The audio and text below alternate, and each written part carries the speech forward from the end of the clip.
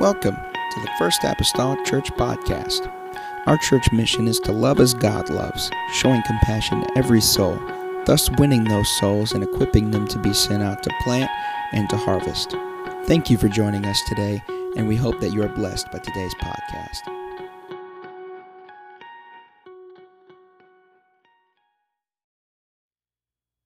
While you're turning there, I give honor to our bishop and to our pastor tonight. I love and appreciate them and am forever indebted to them for their investment in my life as a person who attends this church.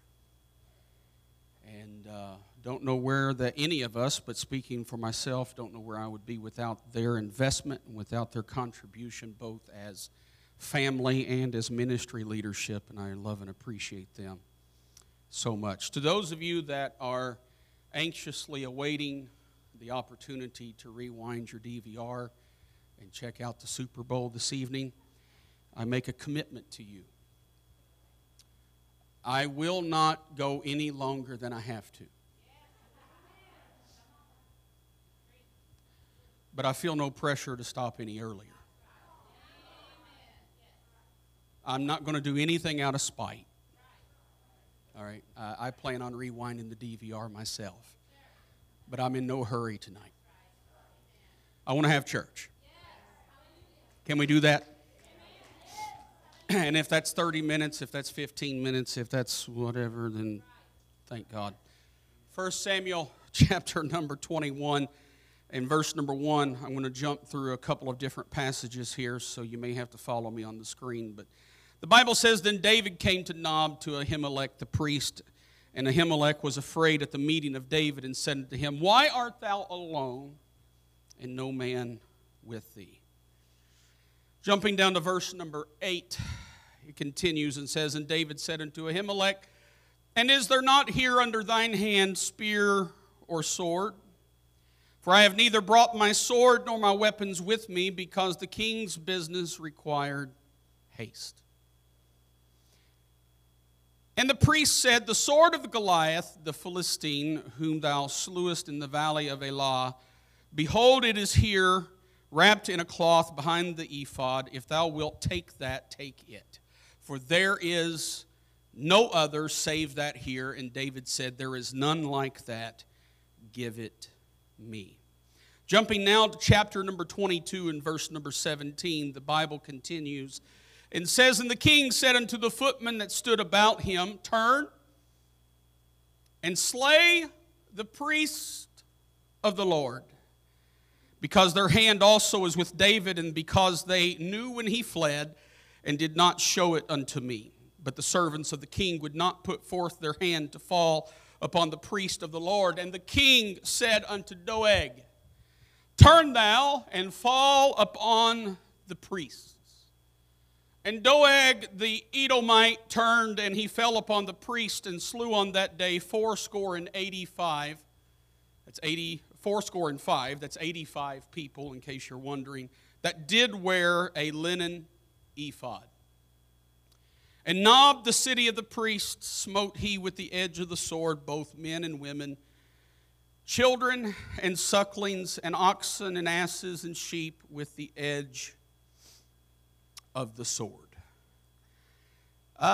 If you'll allow me for just a moment here to explain something. You know, this is probably going to sound just a tad carnal, but in reading some books or in watching some movies or shows, I think and hope that most of you can relate that there are some stories that are told that kind of jump back and forth. Some go forward, some go backwards, and then they fade back and they catch back up, and they're kind of going back and forth. If you'll permit me tonight, I might jump back and forth just a little bit to connect the dots for a little while tonight. But with the help of the Lord tonight, I want to minister to you on this thought. What will you make of your valley? What will you make of your valley? I wonder if you'd just lift your hands with me right now. There's a sweet presence of the Lord here tonight. We've got someone being baptized in Jesus' name later tonight. We are excited about what God's doing. Let's rejoice in His Word together. Father, we love you. We're so thankful for you today. God, we need you this hour. God, I need you, Lord, to speak your word today. Help me, God. Help me, God, to say what you would have to be spoken this hour. Anoint our ears to hear what the Spirit would say to the church. In the name of the Lord Jesus. God, we give you praise today. Lord, we give you praise. Lord, we give you praise. Lord, we give you praise. And somebody say in Jesus' name. Amen. Lord bless you. You can be seated. That's a courtesy, not a command. David has been anointed king privately by Samuel around the age of 15, history records. Soon after David was anointed, Saul lost his anointing. David was anointed to be king while there was still a king on the throne. Pastor just touched on this. I believe it was last Sunday night. Since David cannot ascend to the throne, he begins working where he can to support the people and fulfill his calling. David conquers Goliath at the age of around 15.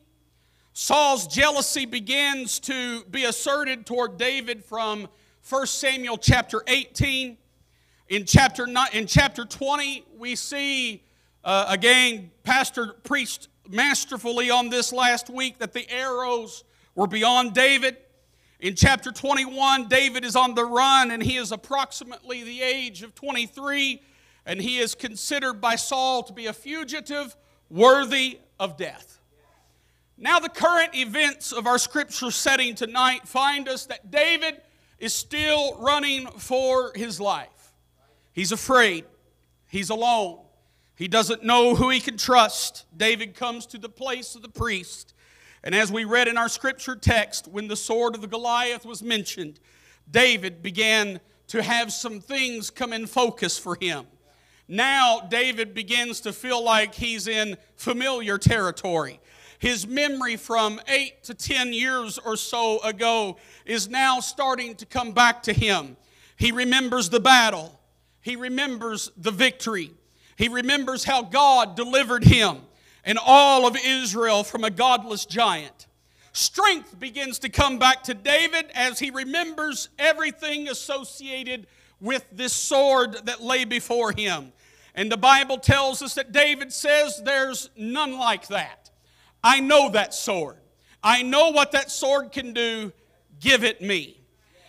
Ladies and gentlemen, if you don't have the right thing in front of you to maintain right focus in your life, you will lose sight of what's important in your life.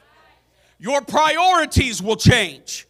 Your attitude will even shift. And your focus will blur. The Bible talks much about vision and how without it people will perish. Vision is good. Vision is necessary. Vision allows us to do many things. But vision without focus is just blurry. Blurred vision brings handicap. Blurred vision will stop you on your walk. Blurred vision will handcuff you in your ministry. Blurred vision will cause you to not see God. Blurred vision will cause you to not see your family clearly. Blurred vision, you'll lose your witness. With blurred vision, you won't see yourself and your shortcomings. Blurred vision leads to excuses. And blurred vision leads to acceptance of things that are biblically and spiritually wrong, that once upon a time I would not have participated in. But if I do not maintain focus in my vision, I will adopt the things of this world that once I said was wrong, but I will declare them as okay because my vision is blurred. To stay focused takes effort. It doesn't happen by accident. To stay focused requires intentional effort. We find David in a town called Nob. And in 1 Samuel chapter 21, in verse number 1, the Bible says, "Then David came to Nob, to Ahimelech the priest. And Ahimelech was afraid at the meeting of David, and said unto him, Why art thou alone, and no man with thee?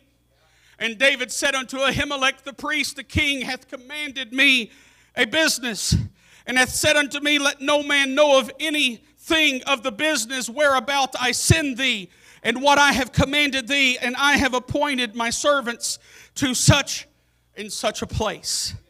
Now therefore, what is under thine hand? Give me 5 loaves of bread in mine hand, or what is their present? And the priest answered David and said, there is no common bread under mine hand, but there is hallowed bread. If the young men have kept themselves at least from women. And David answered the priest and said unto him, of a truth, women have been kept from us about these 3 days since I came out. And the vessels of these young men are holy, and the bread is in a manner common, yea, though it were sanctified this day in the vessel. So, watch this now. So the priest gave him hallowed bread. That's showbread. For there was no bread but the showbread, that it was taken from before the Lord to put hot bread in the day when it was taken. So we have here the priest tending to the tabernacle. We have here the priest tending to the Ark of the Covenant. We have here the priest tending to the showbread. The showbread was baked weekly. And as it was hot and it was fresh, it would be replaced with the week-old bread. And that week-old bread was what was sitting aside because the priest had just placed some hot bread into the Spirit and the presence of God. And this week-old holy bread was available. David technically wasn't supposed to eat it. He wasn't a priest. But the priest gave him the bread. Let me tell you something. Be careful what you consume. If you want to consume what the priest consumes, expect the sacrifice of the priest. But don't ask for the food of the priest if you're not willing to walk the walk of the priest. You got to be careful what you ingest into your life. In David's time, Nob served as a sanctuary site. It is believed in history that Nob is the place where the ark of God had moved after Shiloh, after Eli and his sons had been murdered and killed. Nob is where the priests dwelt. But Doeg is in Nob also. And in verse number 7, the Bible says something very particular, and it's important. David's just walked through his introduction with Ahimelech. David has just told him a bunch of stuff, and he kind of misrepresented his story there a little bit. But David has told him that he's on king's business, and the king's business requires haste. Give me some bread. We know, as readers, David's running for his life. We know that David's looking for something to help him. And David is having this conversation with Ahimelech. And they're located at the tabernacle site. The Bible says in verse number 7, now a certain man of the servants of Saul was there that day, detained before the Lord. And his name was Doeg, an Edomite, the chiefest of the herdmen that belonged to Saul. Now I had to look this up, because in my mind I thought, a herdsman can't be that great of a classification. I thought, organizationally speaking, a herdsman, Brother Malone, is probably at the bottom of the pecking order. Not so. A herdsman, especially the chief herdsman, he is one of the highest ranking officials on the right hand of the king. He's the man taking care of business. So here's Doeg. Doeg is the chief herdsman of Saul. All right, I want to connect the dots here very carefully. And keep in our mind here, Saul is the king who's lost his anointing. Saul is the man who's chasing after David. Saul is the man who wants to murder David. And Saul's chief herdsman is at the place where the conversational exchange occurs between David and Ahimelech. And Doeg, the Bible says, was there. Doeg was an Edomite, a descendant of Esau. We know that Esau was the twin brother of Jacob, the sons of Isaac, of the descendantry of Abraham. And we see in Genesis chapter 23 and verse 25 and verse 23, the Bible says, and the Lord said unto her, 2 nations are in thy womb, and 2 manner of people shall be separated from thy bowels.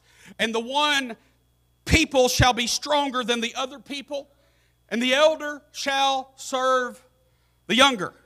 This was a prophecy that was as much about the offspring of the brothers as it was about each brother. This wasn't just about Jacob and Esau. This was about their lineage. This was about their family heritage that would come on in generations to come, which we're seeing that Doeg is a descendant of the Edomites. And Esau, his name was Edom. All right? So just as Jacob was called Israel, and the Israelites are the children of Jacob, Abraham, Isaac, and Jacob, all right? The same thing can be said everywhere you see in God's Word that the Edomites are referred to. They are from the line of Esau, the same as the Israelites are from Jacob. We know that the Israelites are the people of God. We know that because of God's Word. The Edomites from Esau. Genesis 25:23 tells us that the elder shall serve the younger. Now, the elder in the Hebrew comes from a word that means abundant, plenteous, and mighty. And if you think about Esau in terms of his physical condition, he was a hunter, he was red, he was hairy, he had that November shag going. He was the guy that was, he was prepared for cold weather. He was prepared for hunting. Sorry, Brother Heath, about the shag statement there. You got an Esau look going on tonight, brother. All right. The younger in the Hebrew comes from a word that means little, few, and small. All right, now stay with me here, because if you snooze right now, you're going to lose. All right, you're just going to be thinking about the Super Bowl, and I don't want that to happen. But the Bible says that the elder shall serve the younger. So definitively, those that are in abundance, plenteous, and mighty will serve the little, the few, and the small. As readers to the story tonight, and as believers, we have seen and witnessed how this statement of prophecy has come in to fruition throughout history when you look at the nation of Israel. Considering this beyond just Jacob and Esau tonight, but seeing how the country, the land, is geographically so small, and they are bordered by their enemies, and by comparison to other regions of the world, they're few in number and they're small, yet they are mighty in war, yet their enemies are defeated, yet God still sustains them, yet God still watches after them. What are you saying? I'm saying that the declaration of the Word of God is true in every count from cover to cover. If God's Word says it, you should believe it, because He's demonstrating it right before us that God will have the elder, the mighty, serve the small. So Doeg was an Edomite. 1 Samuel 21:7. I want to read it again. I'm being redundant on purpose. I know I've already read it. Now a certain man of the servants of Saul was there that day, detained before the Lord. I want you to look at your neighbor tonight and say, detained before the Lord. This is important. This has much significance. There are two beliefs in recorded history about Doeg being at the tabernacle site in Nob on this exact day. There is a belief that he was a spy and that he was laying in wait at the tabernacle in support to Saul. I find that less than probable. This is Mason chapter 5, verse 1. I don't buy it. I don't believe that that's the case, because there was no way he knew that David was going to be there. David left his iPhone at home. GPS tracking wasn't on. There was no way that Doeg knew that on that day that there would be a date of significance, and that David was going to show up out of nowhere in his flight from Saul and come to have a conversation with Ahimelech. So the other line of thought in recorded writ is that Doeg was an Edomite by birth, but had been converted to the religion of the Jews. And as such, being detained before the Lord, he would have been there either because he was just observing the Sabbath, or he was there for the fulfillment of some vow at the tabernacle. Nevertheless, Doeg was there. David was there. David was being helped by the priest Ahimelech. And Doeg witnessed the entire conversation as it took place and unfolded at the tabernacle site in Nob. Nob was a priestly town. It was where the ark of God was located. It was where the priest was stationed. It was there that David received holy bread that had spent a week. My Lord. The bread, I don't care if it was stale or not, that bread had been in the presence of God for a solid week. And David is consuming a substance that has been in God's presence 24 hours a day for 7 days. And it was there that David was reminded of a piece of history as he asked for the sword. And I read again to you in verse number 8, and David said unto Ahimelech, Is there not here under thine hand spear or sword? For I have neither brought my sword nor my weapons with me, because the king's business required haste. And the priest said, The sword of the Goliath, the Philistine, whom thou slewest in the valley of Elah, behold, it is here wrapped in a cloth behind the ephod. If thou wilt, take it. For there is none other save that here. I don't have another sword. The only thing I've got to offer you is what once upon a time brought you victory. And David said, There's none like it. Just go ahead and give it to me. Woo! Woo! My Lord. There appears to have been a type of comfort in David when he discovered that wrapped behind a worship garment was the sword that he had used to slay his enemy. Ladies and gentlemen, don't pick up a sword, don't pick up a tool, don't pick up anything until you first pass through a season of worship. Before you ever try to slay a giant in your life, make sure you've worshiped God first. I can't slay my enemy without worship. I can't sacrifice without worship. Woo! David survived the taunting of Goliath because of worship.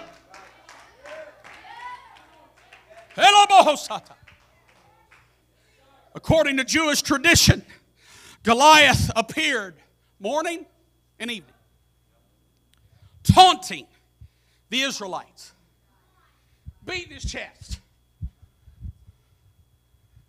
Who? Put it in my own words. Who's big enough to fight me? According to Jewish tradition, it is still today. But in that time, morning and evening were two occasions in which the Jewish people were to recite the Shema. Shema Yisrael, Adonai Eloheinu Adonai Echad. In the morning. And then in the evening, they would once again recite it. They still recite it because it is an affirmation of their faith. It is a belief in the power of Hero Israel. The Lord our God is one. Never underestimate the knowledge of knowing who you serve. Because it's who you serve that'll get you out of your valley. It's who you serve that'll help you wake up when you're depressed. It's who you serve that'll give you victory when you need it at your most. So the traditional belief is that Goliath appeared morning and evening to interrupt the Shema. The belief is that Goliath appeared as they were about to say, Shema Yisrael, Adonai Eloheinu, Adonai Echad. That Goliath would show up about the time they would begin to declare their faith. That Goliath would show up and interrupt them and say, Who will fight me? Now imagine now, you're about to go to prayer. and you've just kneeled down, laid down, sat down, whatever posture you take, but you've just got into your prayer posture, and you're getting ready, Sister Margaret, to say, "Hear, O Israel, the Lord our God is one, Lord." And as you're getting ready to say it, a thundering giant voice interrupts you as you're getting ready to say, "Here," the voice says, "Who will fight me?" He just wanted to interrupt them. He wanted to cause there to be an omission of the affirmation of their faith. Let me tell you what happens in your valley. In your valley, if you are not careful, when you walk through a valley experience in life, your enemy will do everything he can do to distract you, to get your attention off of your faith. He doesn't want you to pray. He doesn't want you to worship. He doesn't want you to serve God. He doesn't want you to come to church, but he'll let that as long as you don't do anything for God. He wants you to omit everything about your faith, all because he's interrupting you.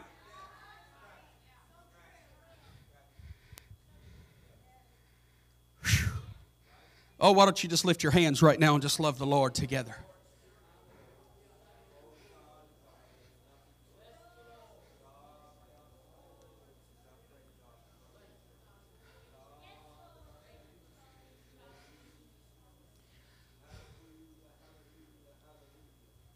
So we find that Saul continues his pursuit.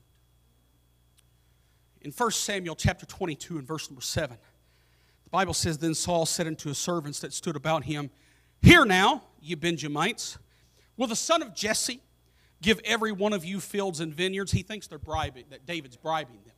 "Will the son of Jesse give every one of you fields and vineyards and make you all captains of thousands and captains of hundreds? That all of you have conspired against me? And there is none that showeth me that my son hath made a league with the son of Jesse, and there is none of you that is sorry for me." Lord have mercy. Saul, the unanointed evil Saul's become a drama queen.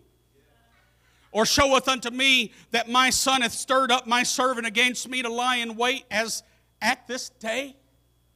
Saul's lost it. He's mad.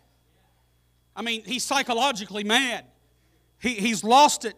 The evilness of his heart is consuming everything about him. He's so mad that if he can't find David and kill him, he's going to take it out on someone else. So it continues on in verse number 9. "Then answered Doeg the Edomite." Listen, listen, listen. Remember what we just talked about with Doeg being at the tabernacle site with David and Ahimelech. Doeg is there because it's believed that he had converted to Judaism in spite of his background. But now, "Then answered Doeg the Edomite, which was set over the servants of Saul, and said, I hear in my mind a little kid go, nanny, nanny, nanny. I saw David. I saw the son of Jesse coming to Nob to Ahimelech, the son of Ahitub. And he inquired of the Lord for him and gave him victuals and gave him the sword of Goliath the Philistine. Then the king sent to call Ahimelech the priest, the son of Ahitub, and all his father's house, the priests that were in Nob, and they came, all of them, to the king." Remember now, just because he's evil and he lacks anointing, Saul's still the king. He's called for the people. They have come to him. And Saul says, verse 12, "Hear now, thou son of Ahitub." And he answered, "Here I am, my Lord." My favorite thing in that whole verse is that Lord is a lowercase l. "And Saul said unto him, Why have you conspired against me, thou and the son of Jesse, in that thou hast given him bread and a sword, and hast inquired of God for him, that he should rise against me to lie in wait as at this day?" Then Ahimelech answered the king and said, And who is so faithful among all thy servants as David, which is the king's son-in-law, and goeth at your bidding, and is honorable in thy house? Did I begin to inquire of God for him?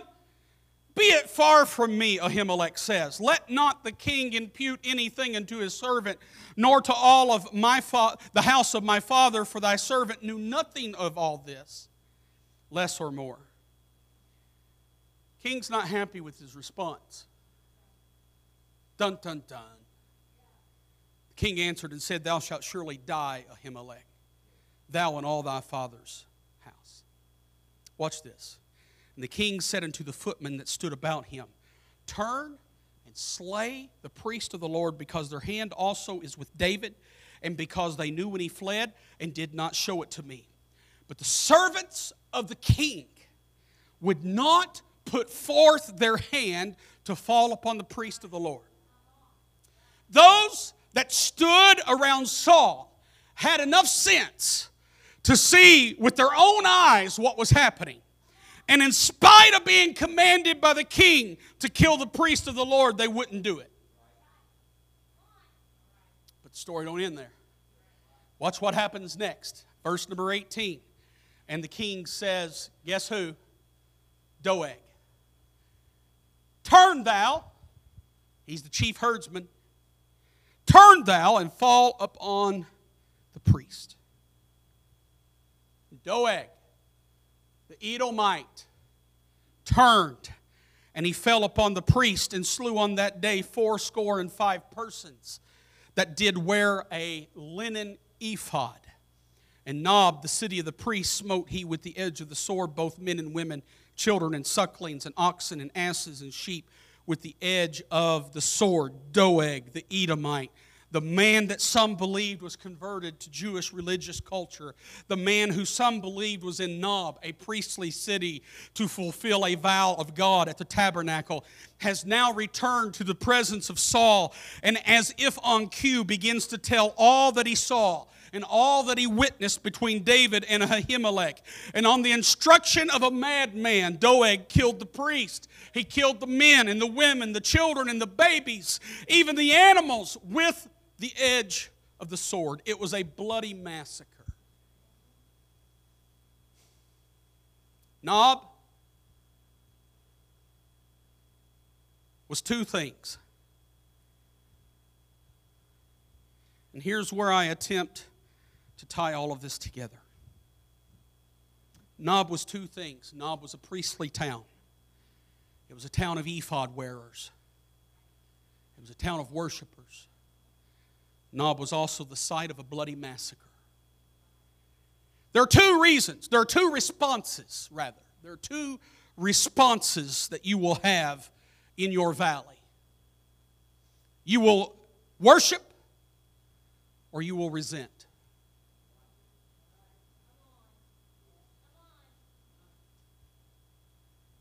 In worship, as the priest of Nob, you will wear the linen ephod and you will worship in spite of your circumstances.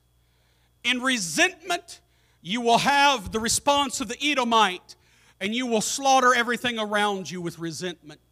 Because, ladies and gentlemen, understand something and understand me clear tonight. You don't have to put a sword or a gun to someone to kill them.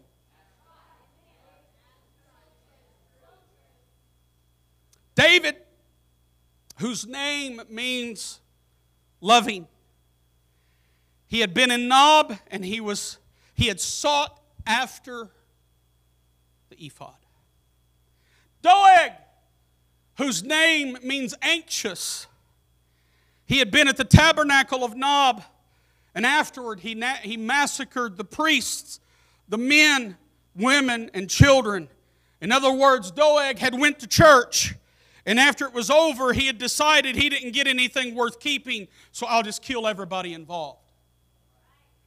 As an Edomite, Doeg had on him the spirit of Esau.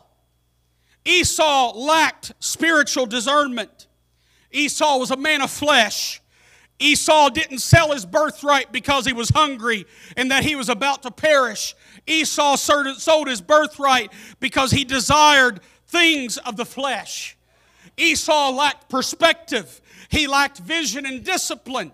Esau was a poser. He was a pretender. He didn't care about relationship as long as he got what he wanted. Esau was a manipulator. Esau was selfish. Esau said, I would rather have a bowl of soup than a relationship with God. This was the nature of the Edomites then. And this is still the nature of the Edomite spirit today. There is a spiritual representation of Esau in the world today that wants us to sacrifice everything we have for a few minutes of fleshly satisfaction. If I can just get happy for a while, I'll give it to you. The Edomite nature of Doeg surfaced when he got back into the presence of an unanointed king. Be careful who you invest your time with. It matters.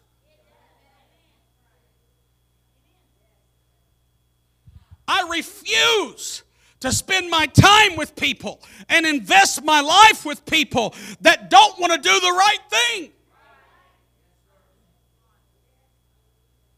I can be friendly.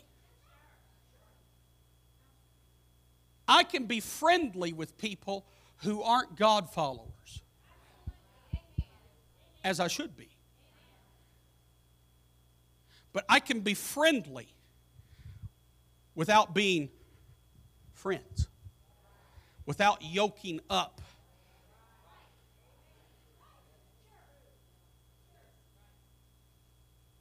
Because who I spend my time with, who I invest my time with, is a telltale of where my heart is, where my spirit is. No, let me say this. Now, I'm coming to a close. Believe it or not, I'm coming to a close. No one can make you walk away.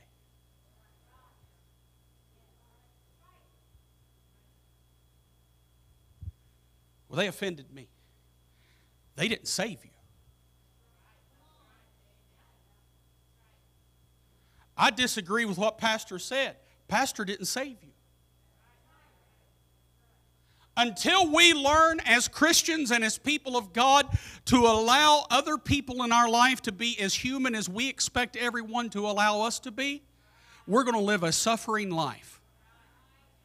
Because it's full of drama and it's full of contention and it's full of debate. Be careful what you invest in your heart. If you walk away, it's because you got in the presence of things that were not anointed. And you decided to stay there. Stand with me tonight. If musicians will come.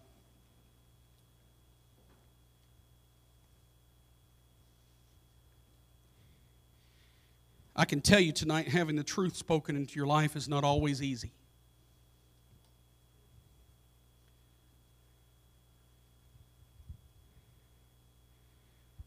I have had people speak the truth in my life. And I have been faced with a decision before, Pastor. I had two choices. I could listen or I could rebel. And I'm not always talking about even church environments. In corporate environments, I've had people tell me things that I needed to hear. I either listen or I walk away. What happens to me after is a direct correlation to my decision. I'll close with this tonight. The location of Nob is, according to history, there's no exact determination of where it is. But it's believed to be on the slope of a place called Mount Scopus. If you're standing in ancient Israel, and you can look at the temple on one side. I took this picture that is up here, facing out over the Judean desert in Old City Jerusalem. And it is believed that down through that valley is where Nob was located.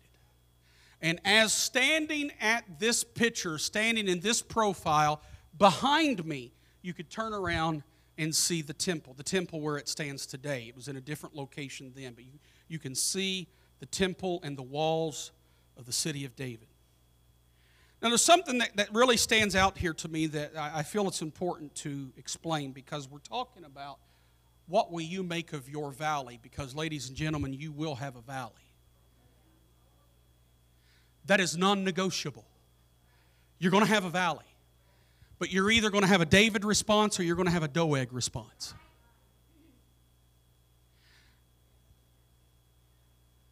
Valleys. Often in the English language, when we look at writings in the Bible where that it refers to mountains and it refers to mounts, like Mount Carmel, Mount Scopus. There's different mounts in Israel. In Israel, most places that the Bible calls a mount, it's actually a hill. Okay? Mount Carmel got its name from 3 preachers back in the 1800s based on the hill, because it reflected to them as a reminder of the hill Mount Carmel. The city's name origin comes from Mount Carmel in the Bible, where Elijah was. I've been on top of Mount Carmel in Israel. I actually took an early morning jog there. It's pretty amazing. Haven't had a run like that since. But my point is this, for our purposes tonight, is a representation coming off this hill. This is a valley. A valley doesn't have to be so deep that it's like Mount Everest to Mount Everest, and you've got this great cavern now. Oh my goodness, how am I ever going to get out of this? So I would declare to you tonight this, that the distance out of the valley is the same distance as it took to get into the valley. And if you got into the valley, you can get out of it.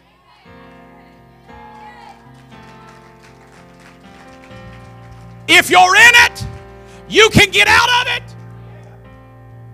The question tonight is, what are you going to make of your valley? Is it going to make a worship posture?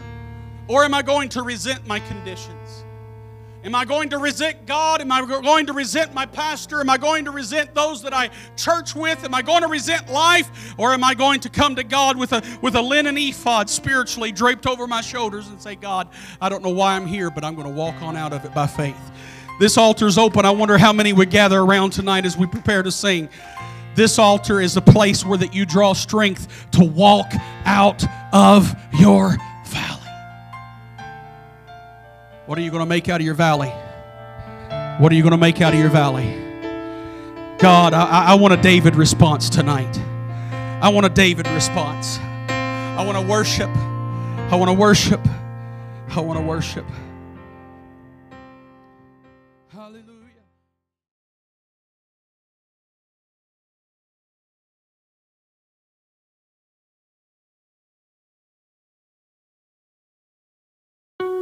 Thank you for listening. If you would like more information about our services and activities, you can find us on Facebook, Instagram, and Twitter with the username FACMC. Again, that's FACMC. Thank you, and have a blessed day.